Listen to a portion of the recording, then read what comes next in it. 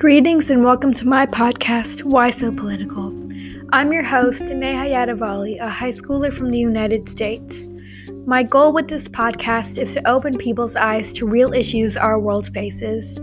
Regardless of your views, I hope you enjoyed this episode of Why So Political.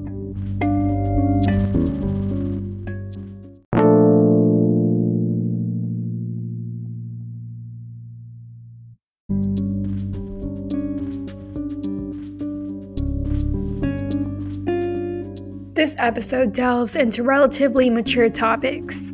Viewer discretion is advised.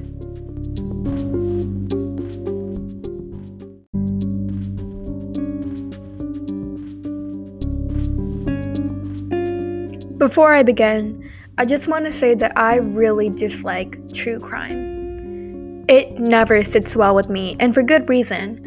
I think it's the fact that true crime is real, like these horrible things actually happened.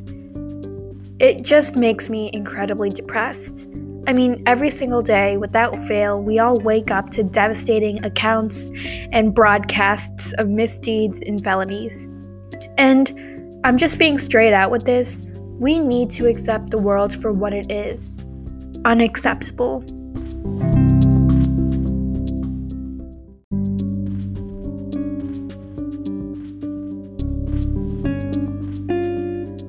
The start, if you will, of the timeline of events would be June of 2021. Gabby and Brian embark on their cross-country road trip.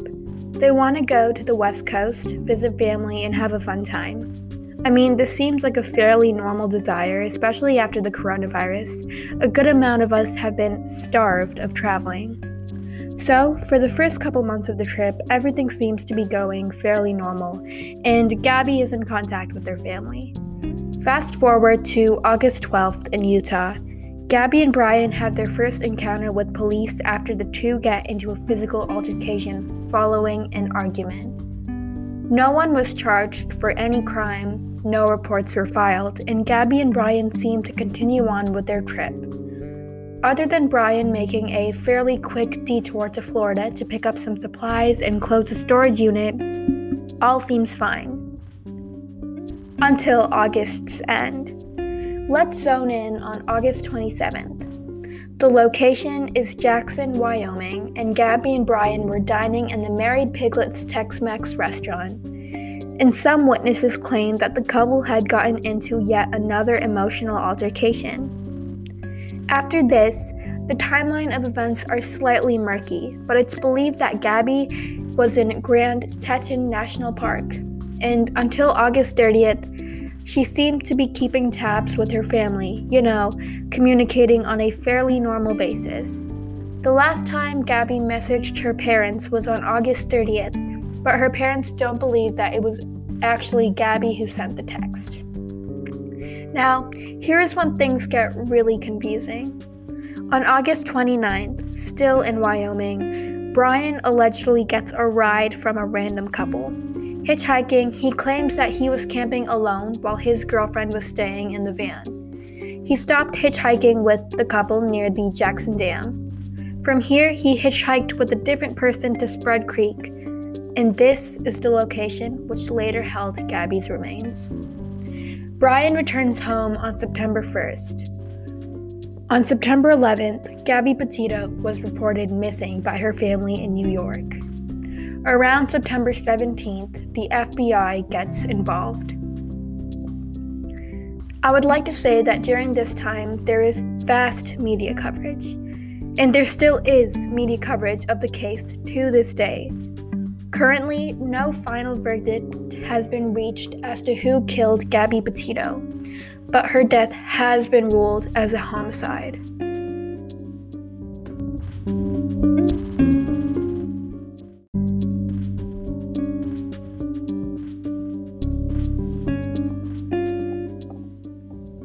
Before I go any further, I send my heart out to Gabby's family, and I truly wish with all my heart that she gets the justice that she deserves.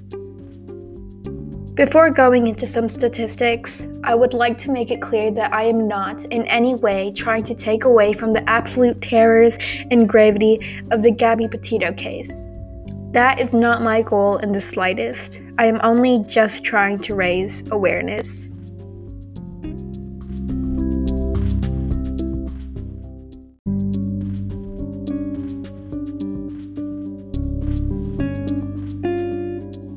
In Wyoming, in the past 10 years, 710 Indigenous people have gone missing.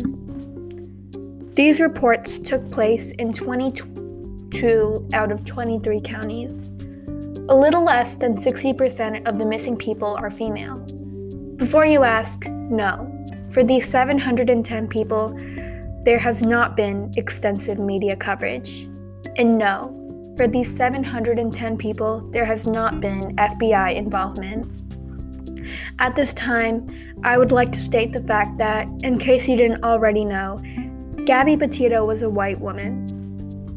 There was a statistic I read on the Salt Lake Tribune that I found incredibly intriguing, and I quote, 11% of missing Indigenous people were found within a day. 50% were found within a week, and 21% were missing for 30 days or longer. Only 11% of white people remained missing for that long. Furthermore, 30% of Indigenous homicide victims made the news, compared to 51% of white victims. Just 18% of the murders of Indigenous women and girls were reported in newspapers.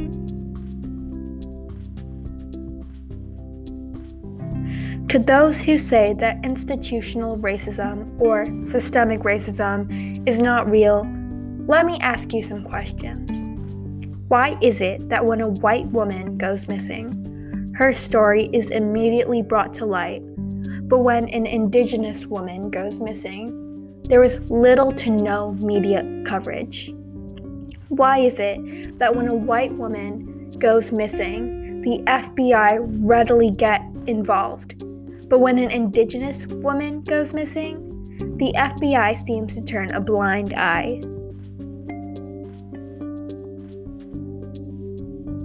Institutionalized racism is defined as, and I quote, a form of racism that is embedded in the laws and regulations of a society or an organization.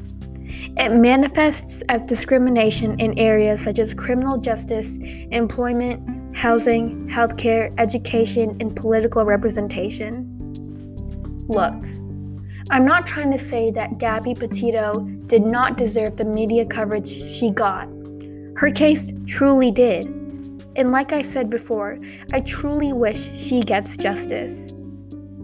I am only saying that this same media coverage and FBI involvement should have been, and should be, applied to cases that don't just deal with white people. If we are to say that the United States is truly a just and fair country, we cannot still let our systems be a breeding ground for systemic racism. I am fully aware that this episode was incredibly downcast, and I'm sure we all want to live in a world where everything is fair and lovely, but we can't do that if we don't accept our current state of being.